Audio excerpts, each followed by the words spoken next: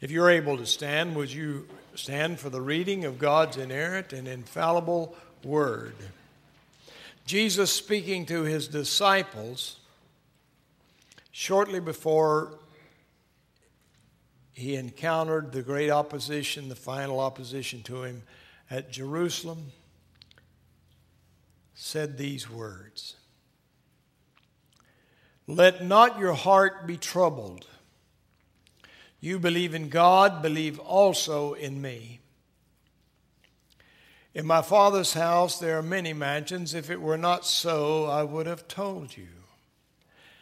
I go to prepare a place for you, and if I go to prepare a place for you, I'll come again and receive you to myself, that where I am, there you may be also, and where I go you know, and the way you know." Thomas said to him, "Lord, we do not know where you are going. How can we know the way?" And Jesus said to him, "I am the way, the truth, and the life. No one comes to the Father except through me." Amen.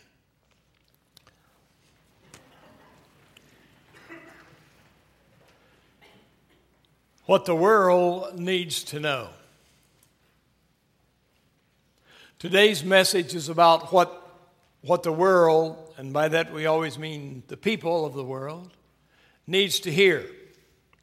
But I'm fully aware that it is also a message that the world does not want to hear. We live in a time when, as one member jokingly said, that support me if I lose my job. And I know others of you work in situations where your Christian faith is suppressed and your expression of it is suppressed. I was sharing with Bible study a few weeks ago about a little boy who came into a teacher's classroom. It was one of my members, a great Christian lady. And he said, "Teacher, I have found a piece of paper blowing on the school grounds.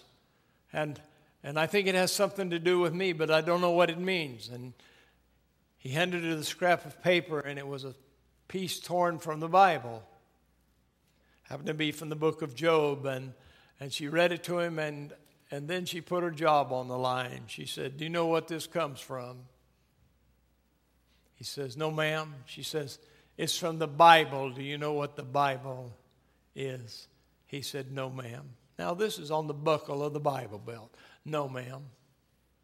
And she says, "Well, I'm going to tell you." And she reached into her desk and took out her Bible, and she read that passage that was in Job, showed him where it was, and then she read him some other key passages, particularly the passage about believing in Jesus. If that had been discovered, I assure you, she would have been called into the office. We are living in a day where the world does not want to hear the gospel of Jesus Christ. You better get that through your head. It is no longer that the world is merely indifferent, as it was for years, to the gospel of Jesus Christ, but it is now hostile to it. The gospel of Jesus Christ is a message that the world does not want to hear. And I'll tell you why the world does not want to hear it. The world in which we live today, the dominant influence is secularism, and the dominant influence of secularism is Satan. We are living in an age in America, and it's even worse in Europe, where the gospel of Jesus Christ is an offense to the world. And we see it in so many places. Sadly, we see it in the church even. There are churches in this very city that contradict what the Bible teaches. And they don't contradict it out of ignorance, but out of intention, because they believe the Bible is out of date. We have churches here, the Mainline Presbyterian Church at its official levels, the Episcopal Church at its official levels, the United Church of Christ at its official levels, deny what the Bible teaches about human sexuality. They deny what the Bible teaches with regards to being marriage is for a man and woman, and they have so expanded it now that it is almost unimaginable what they believe in and teach. And our young people are subjected to these same teachings in the Bible. They're being taught that homosexuality and trisexuality are natural opposites. We should not hurt people's feelings by telling them otherwise. I had a great professor, Dr. Raymond Lucas. He was an agnostic. I tried to bring him to Christ. Never was able to bring him to Christ, as far as I know. But he was an agnostic. But he was once asked at a symposium if homosexuality was unnatural. That's a question of importance. And he said, any practice which practiced universally would lead to the abolition of the species is unnatural. Now, this is coming out of the mouths of a non-believer, but it makes perfect sense. And yet we are so crazed and so caught up today in centering our lives on ourselves and on what we want that we will not acknowledge that at times we want what God does not want. And there are churches that support and encourage the freedom of abortion. Abortion is nothing less than murder.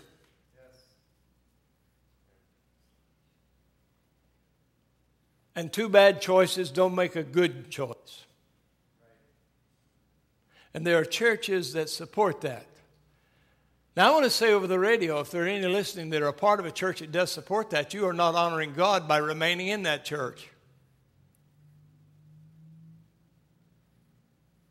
If you're going to honor God, separate from that church. Go to a church that teaches the Bible, that honors the Orthodox Christian faith. Because if you're giving any support to anything other than that, you're serving Antichrist. I'll probably get some hate mail over this. That's fine. I've got hate mail lots of times. But friends, the world, get it through your head, does not want to hear the gospel. The secular world, even worse than the apostate churches, are doing all they can to suppress it. I know people personally who have lost their jobs because they put Christ as the first priority in their life. I know them. There was a time in America when even those who were not Christian had decency to respect Christians' belief. I happen to differ with the beliefs of Islam and Hinduism and all the other religions. But I'm not going to punish in the workplace people for being a part of those faith traditions. Now, if I'm in the workplace with them, I'm going to challenge them and encourage them and ask them questions to lead them to Christ. But they have a right to that. Everybody has rights in America today except evangelical Christians, and don't you doubt it. Don't you doubt it. And this is a whole part of a movement we see expressed in many people, but at the heart of that movement, pushing that movement, we know, is the prince of darkness. You see, we live in a world that doesn't believe in spiritual warfare today, you know. People make mistakes or they're badly influenced by their environment. But you know, there's no such thing as an active force of evil in the world. There certainly is. As C.S. Lewis said, the devil has got you when you believe he no longer exists. Now, the point I'm saying this today to you is that I believe we are living in a time of the great falling away. You know, Europe, for all practical matters, has already been de-Christianize. I don't know if you all read the news from Europe or not. Some of you don't even read the news from here, but if you read the news in Europe, the liberties being given to non-Christians and the protection being taken away from Christians is astounding. Christianity is fast becoming the oppressed religion of the world. But in order to understand this, I want you to hear what the Apostle Paul has to say. Now, brethren, concerning the coming of the Lord and our gathering together in him, we ask you not to be shaken in mind or troubled, either by spirit, by word, or by letter, as if from us, as though the day of Christ had come. See, they were believing he'd already come. And let no one deceive you by any means, for that day, he's talking about the return of the Lord, capitalized day, will not come unless the falling away comes first, and then the man of sin is revealed, the son of perdition, who opposes and exalts himself above all that is called God or that is worshipped. Think about what he's just said. Of all that is called God or that is worshipped. So that he sits in as God in the temple of God, showing himself that he is God. Do you not remember all the things that I told you? And now you know what is restraining, that he may be revealed in his own time. For the mystery of lawlessness is already at work. Only he, that is the Lord, who restrains will do so until he is taken out of the way, and then the lawless one will be revealed. What Paul is telling the church there is that there were some going about saying the Lord's already come, and he says that's not true. He says, I want you to understand that the Lord will not come until there's been this great falling away. And dear friends, I have to say, as I honestly look at the world, if I honestly look at the world today, there is a great falling away. On the Muslim holy day this week in England, there were more Muslims worshiping than there are Christians worshiping in the churches today in England. Think of that. And I'm certain it's true of the same if we did a study in France and Germany. A great falling away.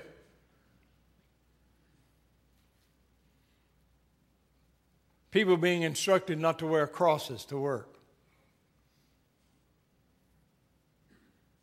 A great falling away. And it's happening here in the United States as well. As we see politicians running all over themselves to not be thought closed-minded, to not be thought lacking diversity because they express their faith in Jesus Christ. Just like the Secretary of State, or nominated Secretary of State this week, was put to the test by a congressman or a senator from Maryland because he upholds the traditional views of Christian marriage. That may cost him being the Secretary of State. A great falling away. And I think that should bring to we believers who know the Lord a great sense of urgency to proclaim what Jesus proclaimed in today's text.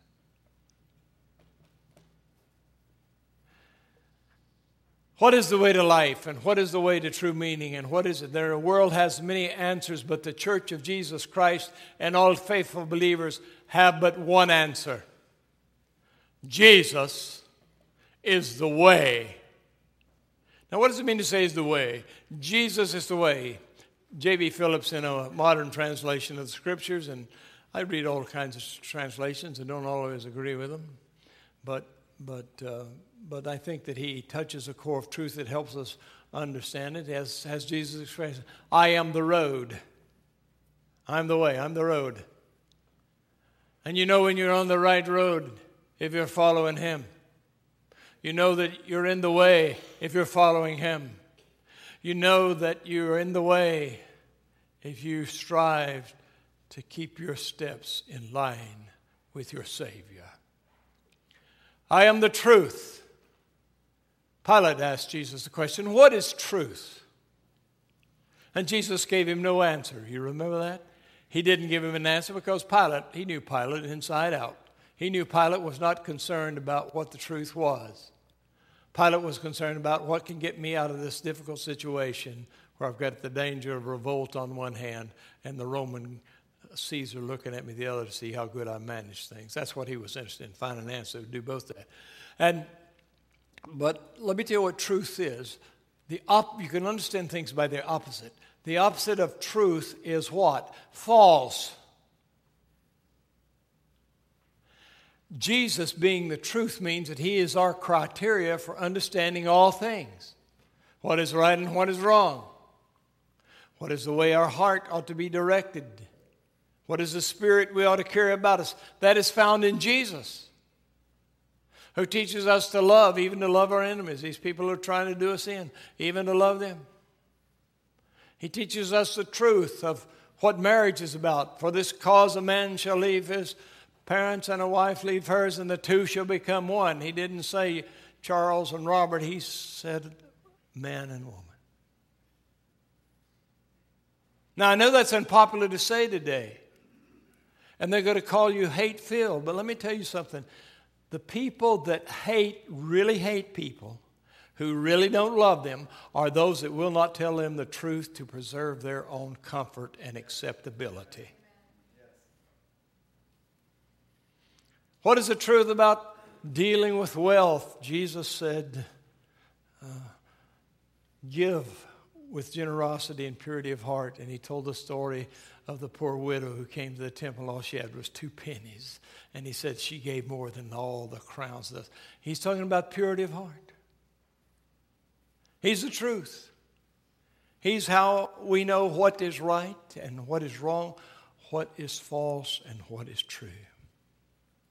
And then he went on to say, I am the life. Let me tell you something, folks. The whole world is looking for happiness. Do you know that? The whole world, everybody's saying, I just want to be happy. Happiness is the world's God today.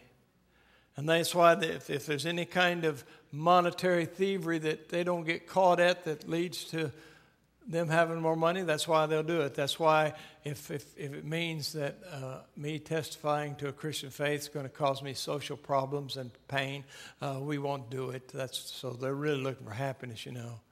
And let me tell you something. I tell people this personally, conversing with them, people that don't know the Lord. I tell them all the time, apart from Jesus, there is no happiness. Every relationship, everything a person owns is temporary. Do you know that? You tease me about my funeral. That's going to be a great day for Gerald when you all get here for that. Because life, I'll tell you one thing for sure about physical life, it's terminal. You hear me? It's terminal. Live your life, whether you're young or old, in light of the reality that the physical life does not last forever. For those of us, as we get enough squeaks and pains and troubles, that's good news. But let me tell you this. There is a life. But it's found in only one place. There is a life that faces troubles and difficulties in this world without a fear, because we know that we belong to one who has overcome the world. There is that place where one has life even when everyone hates you.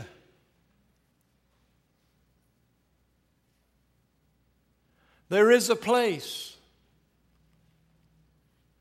No, there is not a place. There is a person that gives you life abundant.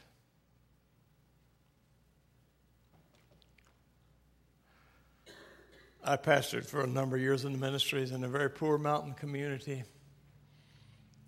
The kind of people I grew up with. I'll never forget talking to an old lady out under an apple tree one day. We were shelling October beans. I'd stopped to make a visit. She was poor as Job's turkey. I kid you not. I bet you she did not have $5 cash to her name at that moment. Filled with joy in the Lord, though. She really knew the Lord. If you want a lesson about the Lord, just sit down and talk to her. You'd get one. But the name of a very rich man in the area came up, and she says, you know, preacher, I feel so sorry for him. He's got all kinds of troubles having to worry about that money. Because I know that's what he lives for. She knew him. I feel so sorry for him. He does not have what I have, and I wished he did. Now, you can take that to the bank. Yes. The only real life that sustains you in every moment throughout life and until life comes to an end is the life in Jesus Christ. And you know, the world does not want to hear that. Because that means the world will have to give up itself to live. Jesus said, now not me, Jesus said, whoever tries to save his life, that is in other words, to control it and have it for yourself and what you want, whoever tries to save his life will lose it.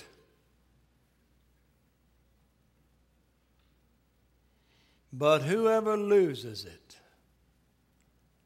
for my sake shall find it.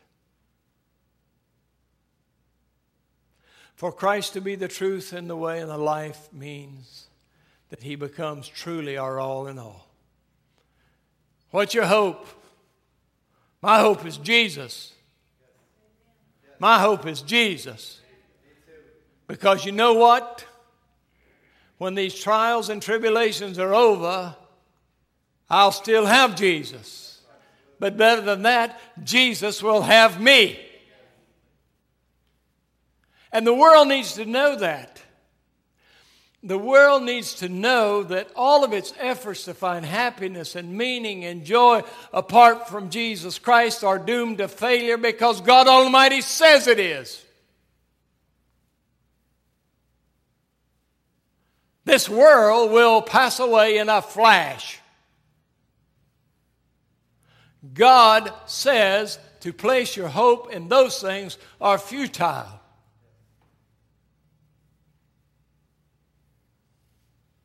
The Apostle Paul, if you read on later in this passage of Thessalonians that I read to you, tells the people there in the churches, he says,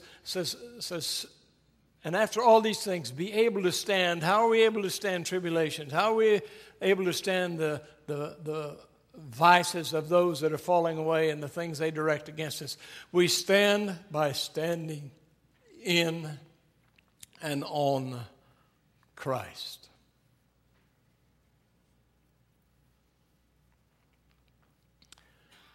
If there are any people of the world listening to me today, on the radio, maybe even in this room, any person listening to me who places their hope and joy in something that they want to do or that they can attain, please wake up. Those who want to be enemies of the gospel, please wake up. Your efforts are doomed.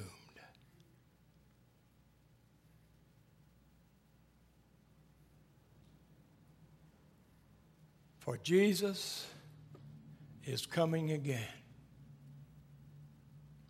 But he has given us adequate warning before he comes to know that if we want to see God. I was so heartbroken this week. I read in one of the religious news services I read that one of the pastors of and he may have just been speaking in a confused manner or not, but one of the pastors of one of the great Baptist churches I've always respected said that Christians should not think that they alone, something to that effect, are the only ones that are worshiping God. Other people are worshiping him too. That's spiritual confusion. As I've told you before, All gods are not the same. Every God except the God Jehovah that created the world, every God except him revealed fully in Jesus Christ, every God except him who is the Holy Spirit, all one. Every other God than those are false and idolatrous. Muhammad is not going to get you to heaven in his teachings. Allah is certainly not, because Allah is not truly God. And that myriad of gods of Hinduism, if you think that everybody worships the same God, sit down and study just within Hinduism alone and you'll see that's not true. And it made me sad. But be you clear. The only way to have true fellowship and salvation, son and daughtership with God is through Jesus Christ. For Jesus Christ alone saves. There is no other way. There is no other truth. There is no other life than the Lord Jesus Christ.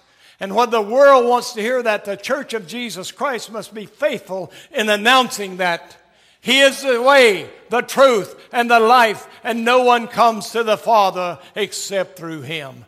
Now we need to do that in our personal lives to those we meet.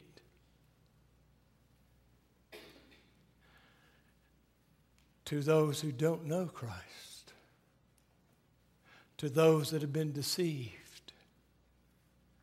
to those who are so self-focused they can't see anything else. Lots of them around. You see, we had a great Bible study last week, both of them. It's a sad thing that you all don't come to Bible study. Most of you sitting in this room do not come to Bible study. And you are spiritually impoverished because of it. And you're not able to be the blessing that God wants you to be because of it. And we learned a beautiful lesson this week. It's in the passage of the 5th chapter of Matthew that immediately follows where Jesus is teaching about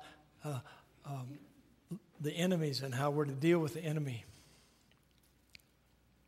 And how we're to deal with suffering for Christ's sake. And we come to that teaching, and he's telling the disciples, and he's telling us. He said, you're the salt of the earth. Now, true salt makes a difference.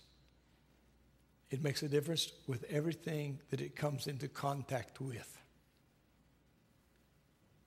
It heals, it preserves, it does all kinds of things. He said, you are the salt of the earth. But if you've lost your saltiness, you're of no use. Think about that. And then he went on to say, and church, hear me. He's talking about Lakeview. He's talking about you and me. He goes on to say that you are the light of the world. A city set on a hill that cannot be hid. The world's dark today. It needs light. Do you know that? You got friends and family. Their lives are dark and they need light. He says, but no man takes a candle and lights it and puts it under a basket. Doesn't give any light. Nobody can see it. Has no effect at all. You know, we have this room be dark and we got a candle up here and we put a basket over it, it becomes completely dark. You know. He says, no one takes the light. What is the light? Jesus. No one takes the light and puts it under a basket, but rather they put it on a candlestick that it would give light to the whole room. You know, we take these beautiful candles here, but the higher you lift them up, what? The more light it throws. You know, ever notice that? You're the light of the world. The world needs to hear from you. Janice, they need to hear from you when you're cutting the hair of a person who you know down deep's heart's not where it ought to be.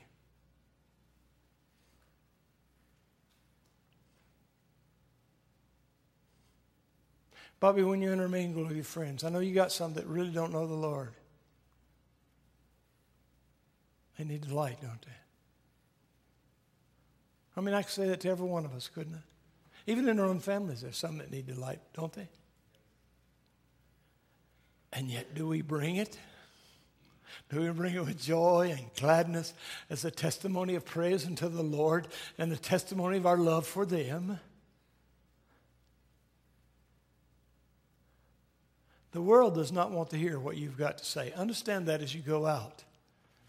But that's not the issue, is it? The issue is that we not be intimidated and put the light under a bushel.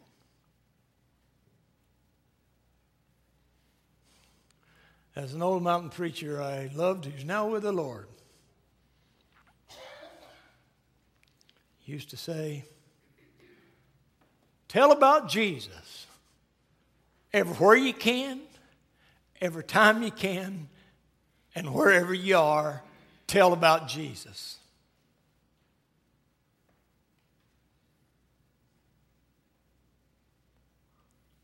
Person comes to you with troubled and broken heart, who may not be a believer. Show them the love of Jesus and listen to them. And look for God to give you the point of saying, my Jesus can help you. Sometimes that's all it takes. The world does not want to hear what we've got to say, but it's desperate really to hear it in this sense, that it is in a desperate situation and does not know it. Like a person walking around with a disease that can be cured, but they are not aware they have the disease. Terrible place to be. Jesus will heal that broken relationship with God. Jesus will reveal to them what true life is all about. Church, world, hear this. As long as I'm the preacher here, and as long as we've got the godly deacons leading this church that we have had since I've been here, praise the Lord, that message of the gospel of Jesus Christ is going to be proclaimed, that He is the way, He's the truth, and He is the life. Take our life, we shall still preach it. Amen. Amen. Let's give the world what it doesn't want, but what it desperately needs. Amen. God bless you.